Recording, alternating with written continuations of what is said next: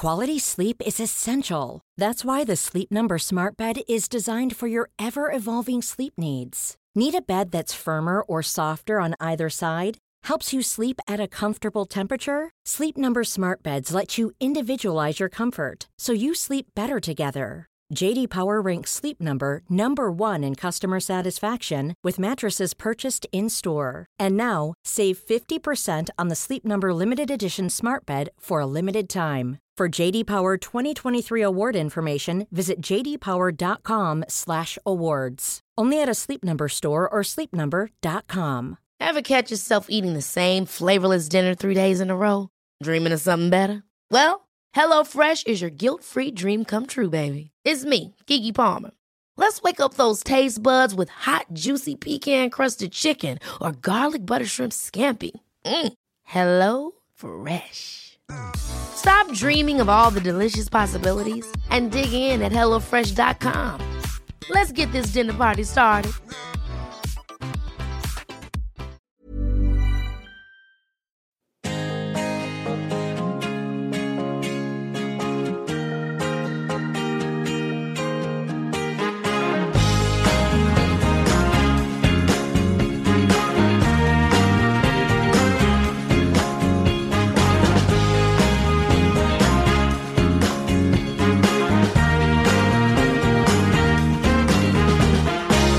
Hej och hjärtligt välkomna till CL-podden och ett extrainsatt avsnitt. Som ni vet har Ajax och Barcelona tagit ett grepp om semifinalerna inför returen som spelas in nästa vecka.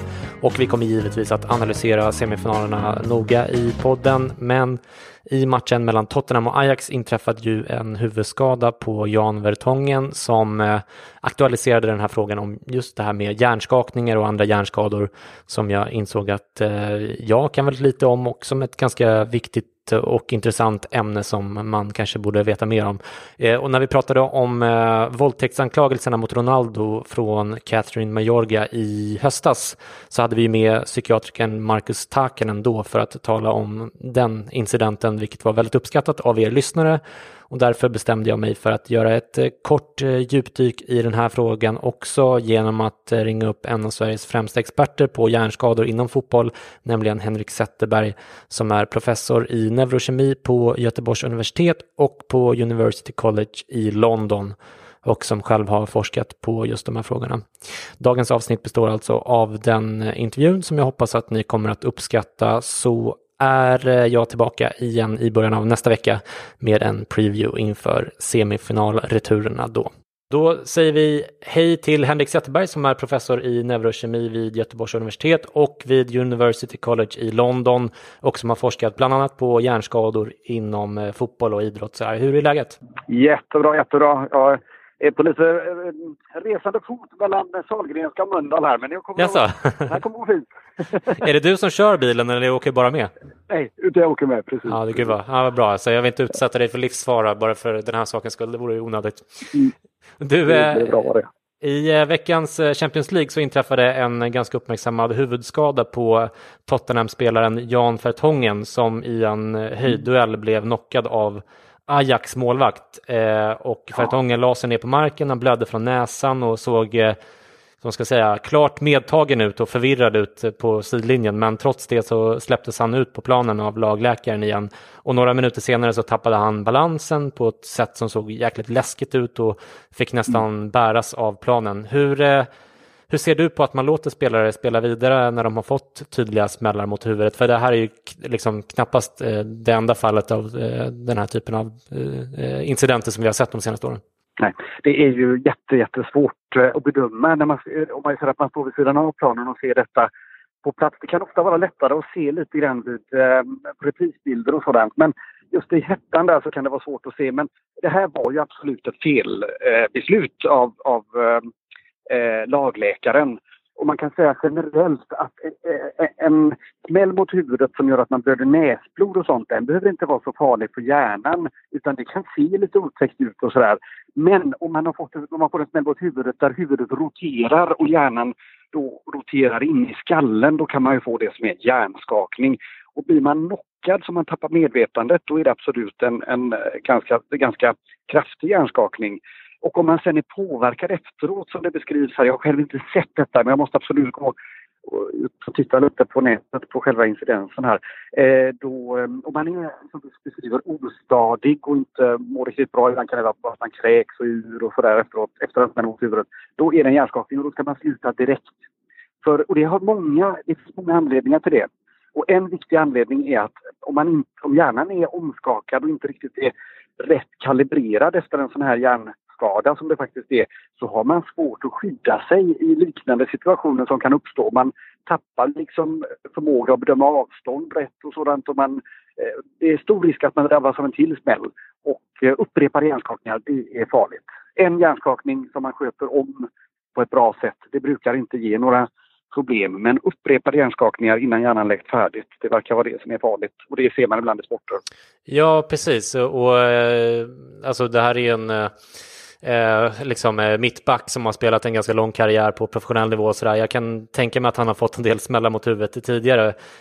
Vad finns det för faror med att få upprepade hjärnskakningar? Jo, om man får en hjärnskakning så att hjärnan skakar runt inne i skallen. Det kan också vara att hjärnan roterar helt, gör inte, men i alla fall att det blir det vi kallar för rotationsvåld inne i hjärnan, i skallen. Hjärnan är ungefär som en chokladpudding i konsistens vid 37 grader.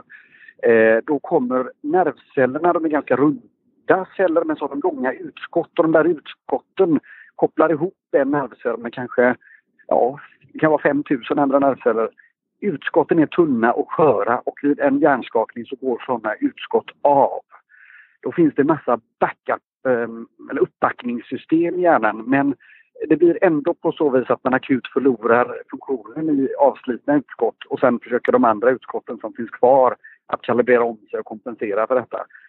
Men de här nervcellsutskottsavslitningarna som man kan se i hjärnskakning, de gör att nervcellerna som fortfarande lever, de försöker med väldigt massa energi att kompensera för de här skadorna, och det är energikrävande. Och man kan säga att en hjärnskakad hjärna är betydligt känsligare för en ny smäll. Det kan bli det som får det hela att tippa över i någonting mycket allvarligt. Så man vill helst att hjärnan ska läka färdigt innan helst vill man inte få hjärnskakningar alls. Men i sporter där det finns en ökad risk för hjärnskakning så vill man att vid en hjärnskakning så ska man avbryta sportaktiviteten, gå av planen och sen så får man vila i 2-3 dagar och sen ska man utvärderas av en läkare eller det medicinska teamet. Och finns det misstanke om att man fortfarande har en hjärnpåverkan och sådär och man fortfarande inte känner sig tipp-topp, då ska man vara försiktig med att återgå i spel. I hockey så har man börjat använda något som kallas för hjärntrappan, och det är att man slutar spela omedelbart vid en hjärnskakning och sen så rehabiliterar man sig på enligt en trappa där man vilar helt de första dygnen och sen kanske man tar en promenad. Då får man tillbaka ostadighetskänsla eller huvudvärk vid promenaden, då vilar man igen. Om man inte får symptom efter promenad så kanske man någon dag senare tar en liten lätt joggingtur. Kommer symptom så går man ner ett trappsteg igen. Och så tar man sig upp till full funktion på det viset. Och på så vis, det är inte vetenskapligt bevisat, men på så vis så tänker man att man minskar risken för att gå tillbaka för tidigt i spelet. Mm. Men du, i en sån här match som det var senast så är ju liksom varje sekund kostsam för laget. Och jag tänker samtidigt, jag menar, det är inte många sekunder den här lagläkaren har på sig att göra kontroller innan han skickar tillbaka spelaren som han också gjorde. Alltså, vad hinner de göra för kontroller och är det nog, tycker du? Jag tycker absolut att man ska vara mycket mer, alltså smäll mot huvudet där någon i det här fallet är död. Nu har jag inte som sagt sett det, just det här fallet, men om man tänker sig fotbolls-VM för ett par år sedan, då var det 3-4 olika knockouts i fotbolls-VM där folk var medvetslösa alldeles efter en smäll och den fortsätter att spela, och det är ju helt fel. Så ett sånt enkelt beslut, om någon inte är kontaktbar efter en smäll mot huvudet så ska den inte spela vidare, och sen får man i lugn och ro utvärdera hur pass allvarlig den här skadan var. Men det här med att ta av någon som har fått den här typen av smäll, och det lät ju som att det var en ganska rejäl smäll, då skulle beslutet vara enkelt att för laget, eller framförallt för spelarens skull, men också för lagets skull och långsiktighet. Man vill ju att spelare ska hålla, att man då tar av den spelaren. Vi försöker ju göra lite blodtester för att förbättra diagnostiken av hjärnskakning. Och de bygger på att man mäter i blodet proteiner som läcker ut från avslitna nervcellsutskott. Och det ser väldigt lovande ut. Vi har jobbat med elitserien hockey på det. Vi kommer att dra igång en till studie igen med elitserien hockey, även med boxning. För att se om vi kan göra ett test där man kan ha beslutsgränser. Det vill säga att man tar ett blodprov på spelaren. Kanske inte, jag tror inte att det här med att göra det själva på matcharenan och liksom minuter efter smällen, det tror jag inte riktigt på. För det tar lite tid innan förändringarna blir tydliga. Men kanske då att en smäll mot huvudet när man är påverkad efteråt gör att man inte spelar mer. Sen går man till sitt medicinska team dag 2 eller 3 eller 4 och tar ett blodprov. Och är man normal, då var det en smäll mot huvudet som inte orsakade så mycket nervcellspåverkan. Och är man förhöjd i det här testet så uttalar det för att det var en hjärnskakning med hjärnskada och att man ska vila tills det här normaliserar sig. Men vad är det för typ av kontroller som man gör idag då på de här liksom halvminuten eller vad det nu var som han var där vid sidlinjen? Är det liksom att hålla upp 2 fingrar och be dem räkna dem? Eller? Exakt. Det är så eller? Ja, åt det hållet. Det är ganska rudimentärt faktiskt. Och sen måste man komma ihåg att de här proffsspelarna, särskilt om de är liksom igång i matchsituation, de vill bara tillbaka. Så de vill bara tillbaka i spelet. Så de säger bara, är du okej? Säger någon. Ja, jag är okej, säger de. Vill du spela? Ja, jag vill spela. Och då kilar de ut. Men det finns ju lite grann någon slags liksom såhär, nästan lite macho-ideal kring det här också. Jag såg ett exempel från NFL där det var någon läkare, alltså lagläkare som skojade om att jag tror att det var någon av de här stora NFL-stjärnorna som hade hållit upp just 2 fingrar och sagt, men hur många fingrar är det? Eller han hade hållit upp 3 och så hade han sagt 2, men close enough, in och spela igen. Och jag kan tycka att det är lite beklagligt nästan. Alltså om man ser till, jag är passionerat liksom intresserad av fotboll, men det är trots allt bara fotboll det handlar om på något sätt. Ja, jag kan säga att men det håller på att ändra sig lite grann nu faktiskt. För dels så var det ju i amerikanska fotbollsligan NFL så blev det ju faktiskt en stor stämning. För den blev ju stämd av spelarnas anhöriga. En del spelarna som hade fått kroniska neurologiska symptom efter upprepade hjärnskakningar, och där det var så svårt att flera spelare tagit livet av sig på grund av de här besvärliga, alltså depression, neurologiska symptom, störd sömncykel, nästan total utbrändhet och progressiv, alltså det blev värre också med tiden. Och det visade sig vara en hjärnsjukdom som kallas för kronisk traumatisk encefalopati. Och den är kopplad till upprepade hjärnskakningar, och det är jättetydligt i hjärnvävnaden på de här stackarna som då har faktiskt begått självmord och donerat sina hjärnor till forskningen. Och efter att det uppdagades så stämde spelarfack, tror jag det var, med anhöriga amerikanska fotbollsligan för att man mörkat risken med upprepade hjärnskakningar. Riskerna med upprepade hjärnskakningar, och det har gjort att även den där ligan har alltså blivit betydligt mer ödmjuk inför detta. Amerikanska hockeyligan NHL har följt efter. Även där så är det många spelare som har fått sluta på grund av kroniska symptom efter upprepade hjärnskakningar. I Sverige har vi flera fall. En av de mest kända är ju Sanne Lindström som kommenterar hockey, och han pratar ju helt öppet om varför han fick sluta att spela hockey. Och han åker även med på vetenskapliga möten och berättar om sin resa in i en kronisk hjärnsjukdom. Nu har den blivit lite bättre förstås i hans fall. Och han kan ju arbeta och göra alltså verkligen vara intellektuellt högpresterande, men han säger att det är fortfarande så att han blir hjärntrött och sådana där saker. Och hade han, säger han, vetat om de här riskerna så kanske han hade varit mer försiktig än vad han var. Så han tycker också att han är lite drabbad av den här machokulturen, och att det bara handlar om att sätta igång och spela igen. Jag hörde, på tal om NFL så hörde jag någon brittisk journalist häromdagen som sa att läkare inom NFL i den amerikanska fotbollen då hade aldrig tillåtit en spelare spela vidare med den typen av smällar mot huvudet som Jan Fertongen såg. Och du hade ju inte sett den så att säga, men givet hur den beskrivs. Jag kan tänka mig detta. Så fotbollen, den vanliga fotbollen ligger alltså efter här nu. Så NFL har rättat in sig i leden lite grann, säkert inte helt, men i alla fall. I hockey ser man mycket, där har vi järntrappan, och vi vet att NHL är mycket mer försiktig också. Hockeyspelare som blir knockad på det här viset. Hockeyspelare tar sig av isen både i Sverige och USA, och de får en smäll mot huvudet och är lite alltså aningen skakiga efteråt, då tas de av. Och sen utvärderar man lugn och ro. Det är precis så jag tycker man ska göra.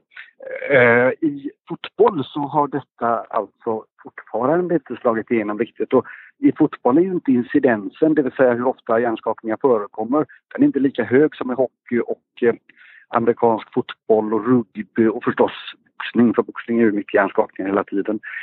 Så det kan vara en anledning till att man inte har lärt sig hur man ska göra med hjärnskakningar. Och egentligen är det ju, det låter ju nästan som lite bristande kompetens hos de här medicinska teamen, vilket ju är lite pinsamt kan man tycka om man är doktor. Att inför kameror göra sådana här felbeslut.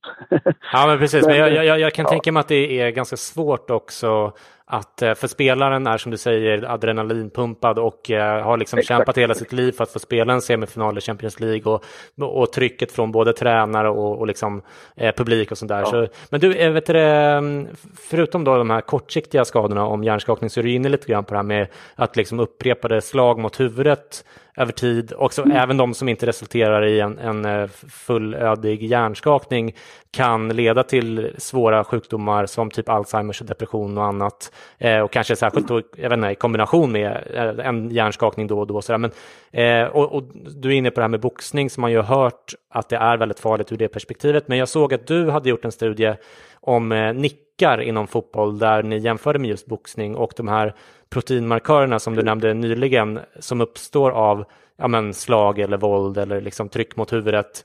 Hos boxare uppstod inte på samma sätt hos fotbollsspelare som i ert försök där fick nicka bollen 20 gånger. Och den här studien är i och för sig mer än 10 år gammal. Finns det idag skäl med ny kunskap att tro att just nickar kan påverka hjärnan negativt på lång sikt? Eller är det snarare andra situationer som är farliga i fotboll? Just det, jag tror detta är verkligen grundläggande biofysik. Alltså. Så det handlar om att man i en situation där man går upp och så att säga utsätter huvudet för en risk för smäll, vilket ju nickning också är. Om man har spänd nackmuskulatur och huvudet möter bollen eller slaget på ett sådant sätt att det inte huvudet roterar eller knycker till för mycket, då händer ingenting med hjärnan.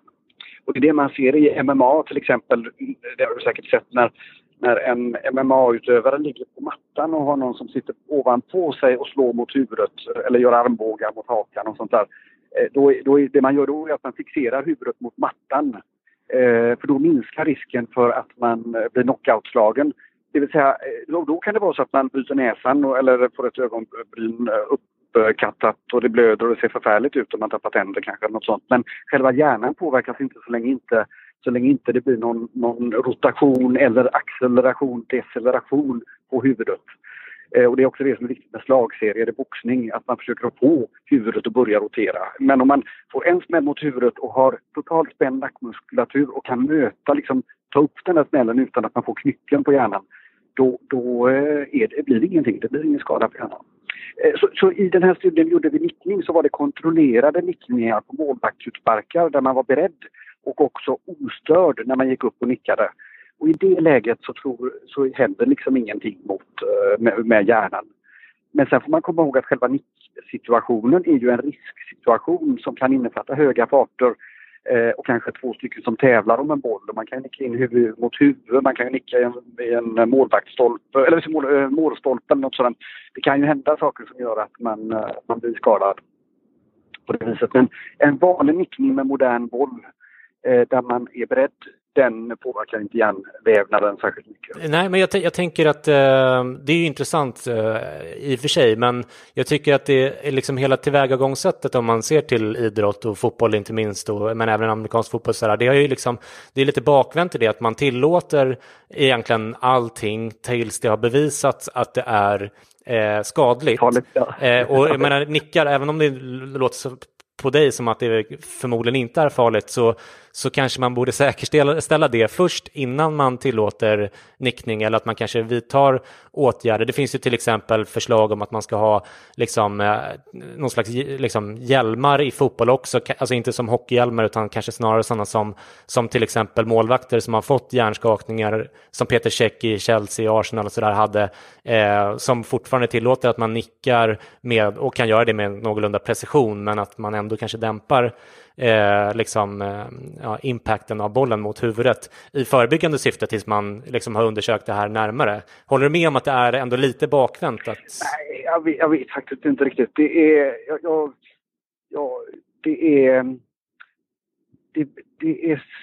Det sätts det rätt svårt också att göra praktiskt. Jag menar, alla de här sporterna har ju ganska lång historik och sådär.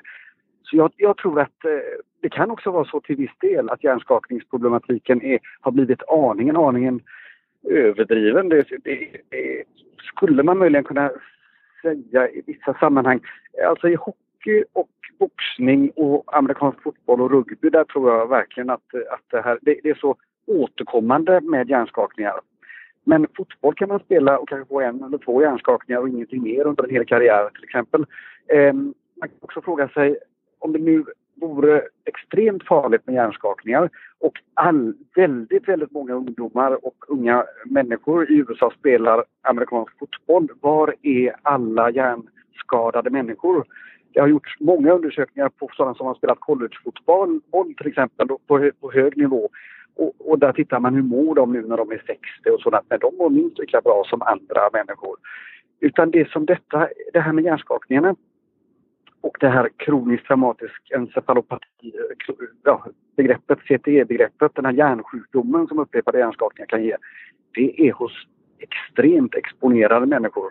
Det är kanske hos folk som har fått väldigt många hjärnskakningar på väldigt kraftigt sätt. Alltså. Jag såg en föreläsning tidigare idag med någon som heter Stanley Prusner som är en amerikansk neurolog. Just det, han är Nobelprisvinnare och har på mycket med smittsam proteinfelväckningssjukdom. Han är väldigt känd forskare. Inom Alzheimer och demens och sånt är väl det? Ja, framförallt inom en sjukdom som heter Creutzfeldt-Jakob. Just det. Kuru, som man kan få av rituell kannibalism. Okej. Men han verkar i alla fall vara kanske något mer konservativ än du, så som jag tolkade hans föreläsning. Det är möjligt att jag missförstod honom, men till exempel så, om jag inte missminner mig, så hade han ett exempel på en NHL-spelare som hade drabbats av den här typen av problem och tagit livet av sig, trots att det inte fanns någon, att han själv hade liksom påstått att han aldrig haft en hjärnskakning under sin karriär som hockeyspelare. Jag tror nästan det är omöjligt att ha en karriär på hög nivå som hockeyspelare utan att ha haft åtminstone 10-20 hjärnskakningar. Okej. If you're looking for plump lips that last, you need to know about Juvederm lip fillers. With Juvederm Volbella XC and Juvederm Ultra XC, your lip look, whether it's subtle or bold, can last up to 1 full year with optimal treatment and no additional maintenance. Find a licensed specialist and see if it's right for you at Juvederm.com today. That's JUVEDERM.com. Add fullness to lips in adults over 21 with Juvederm Volbella XC or Juvederm Ultra XC. Do not use if you have severe allergies or a history of severe allergic reactions, or if you're allergic to lidocaine or the proteins used in Juvederm. Tell your doctor if you have a history of scarring or taking medicines that decrease the body's immune response or that can prolong bleeding. Common side effects include injection site redness, swelling, pain, tenderness, firmness, lumps, bumps, bruising, discoloration, or itching. As with all fillers, there's a rare risk of unintentional injection into a blood vessel, which can cause vision abnormalities, blindness, stroke, temporary scabs, or scarring. For full, important safety information, visit Juvederm.com. Ever catch yourself eating the same flavorless dinner 3 days in a row? Dreaming of something better? Well, HelloFresh is your guilt-free dream come true, baby. It's me, Keke Palmer. Let's wake up those taste buds with hot, juicy pecan-crusted chicken or garlic butter shrimp scampi. Hello Fresh. Stop dreaming of all the delicious possibilities and dig in at HelloFresh.com. Let's get this dinner party started. One size fits all seems like a good idea for clothes until you try them on. Same goes for healthcare. That's why United Healthcare offers flexible, budget-friendly coverage for medical, vision, dental, and more. Learn more at uh1.com. Men andra förslag då som har funnits inom, eller som finns inom fotbollen, det är ju till exempel att man ska kunna införa fria byten för spelare vid misstänkt huvudskada. Det finns ju en inbyggd liksom begränsning för tränaren när det gäller byten som ju är lite problematiskt i det perspektivet. Man skulle också kunna tänka sig att tillåta spelare från bänken hoppa in tillfälligt bara, medan en spelare som har fått en smäll mot huvudet undersöks lite närmare kanske än de här bara hålla upp 3 fingrarna och att den personen kan komma tillbaka sen. Det tycker jag, det låter som en jättebra pragmatisk och görlig lösning. Då slipper det också bli så himla stressigt för medicinska teamen. Då kan man ta lite tid på sig och fundera igenom vad det här var för något som hände. Ett annat förslag är ju att man skulle kunna ha någon slags oberoende matchläkare snarare än att lagläkaren, som ju har någon slags liksom intressekonflikt eller känner kanske ett extra tryck mot sig, att ta ett liksom beslut om att skicka tillbaka spelaren. Är det också en okej idé? Eller? Ja, det låter också som en helt rimlig idé, tycker jag. Finns det några andra, sista frågan, några andra effektiva åtgärder som du har hört talas om eller som du själv tycker låter rimliga? Jag tänker igen, inte så mycket fotboll, men på andra sporter där det här med hjärnskakning förekommer om och om igen. Och det är ju helt enkelt att, jag menar, man kan ju tänka sig att en sport som boxning till exempel, där kan man säga att man inte ska slå ovanför halskragen till exempel, på samma vis som man inte slår under bältet. Det skulle kunna vara en bra lösning. Och så tar man på poäng. Man kan jämföra med fäktning till exempel, där man inte får sticka ihjäl varandra nu för tiden. Och sen så har vi i hockey, så är det ju detta med att man, alltså det måste försvinna det här, så att jag vet knappt om det, man vågar göra sånt i Sverige längre, men det här med att det finns spelare som kan gå in och plocka ut motståndaren spelare tough guys, tackla honom. Ja, honom eller henne sönder och samman, så där nu inte, tackling är inte tillåtet i damhockey. Men i alla fall, och då kan man tänka sig att okej, det kanske inte funkar med matchstraff, det kanske inte räcker med, det kanske är så istället att man ska få ett baklängesmål eller något lagstraff om ett lag har sådana där. Det vill säga att det är inte bara, det är verkligen dåligt för laget om något så här händer. Det handlar ju också om respekt, men det har inte funkat hittills så bra i alla fall. Så man skulle kunna ändra regelverket lite på det viset. I hockey skulle man även kunna plocka bort skydd. Det vill säga man kanske inte ska ha de där axel- och armbågsskydden som gör att man kan tacklas hur hårt som helst. Utan det kanske är så att man ska ta bort dem helt och hållet, så det är skitont att åka in, eller man kanske riskerar att bryta armen, eller om man går in så hårt mot en annan människa. Så det finns ju lite sådana saker man skulle kunna göra för att ändra på sporten. Så hjärnskakning är ju möjligt att förebygga. Och förebygger man hjärnskakningar så förebygger man upprepade hjärnskakningar. Och då borde incidensen, det vill säga uppkomsten av det här kroniskt traumatiskt hjärnskada, den incidensen borde gå ner. Och då har man i sådana fall förebyggt en kronisk neurodegenerativ sjukdom, vilket vore fantastiskt. Jag tycker absolut att man ska jobba med sådana här saker aktivt från sporterna. Och jag tror också att det sker mer och mer.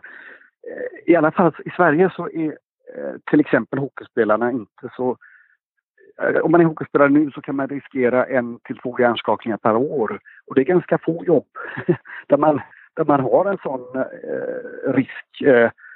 Och lönerna är väl ganska okej, men kanske inte så höga att man accepterar att bli kroniskt hjärnskadad av sin sport. I andra sporter, och jag vet att en del i NHL och sådant, så finns det en del spelare som kanske går in och satsar på att göra en karriär på 5-10 år, tjäna så mycket pengar som möjligt, hoppas allt går bra. Och så utsätter man sig för kalkylerade risker. Men i Sverige tror inte jag det incitamentet.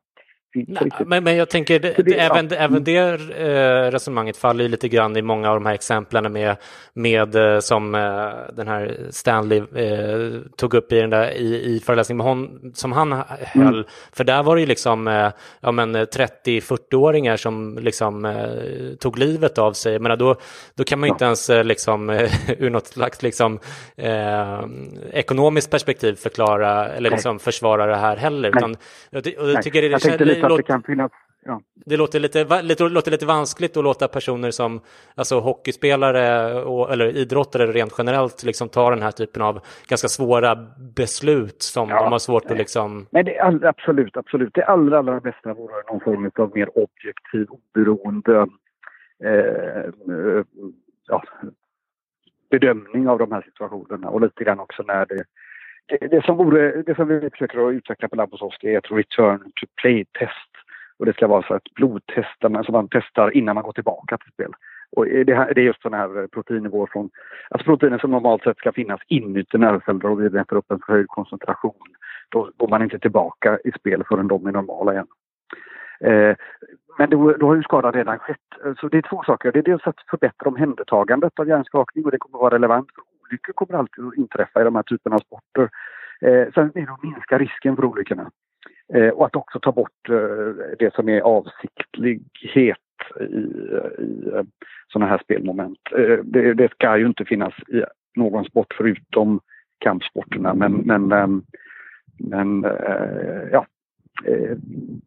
jag tycker absolut att allt det här förebyggande arbetet är superviktigt. Men sen när det väl har hänt en sån här sak, så är det att göra rehabiliteringen och även besluten om att återgå i spel mycket mer objektiva. Underbart. Det blev lite längre än jag hade tänkt här, men det beror också på att du sa så mycket intressanta saker. Jag tackar ödmjukast för att du hade tid att vara med. Tack så hemskt mycket. Jättefint, tack så mycket.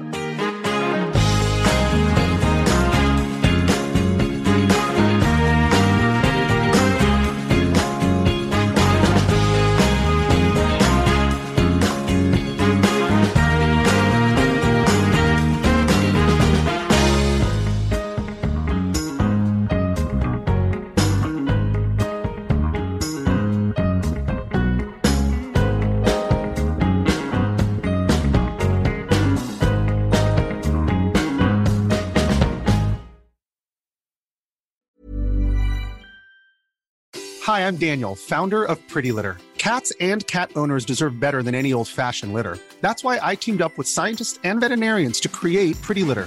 Its innovative crystal formula has superior odor control and weighs up to 80% less than clay litter.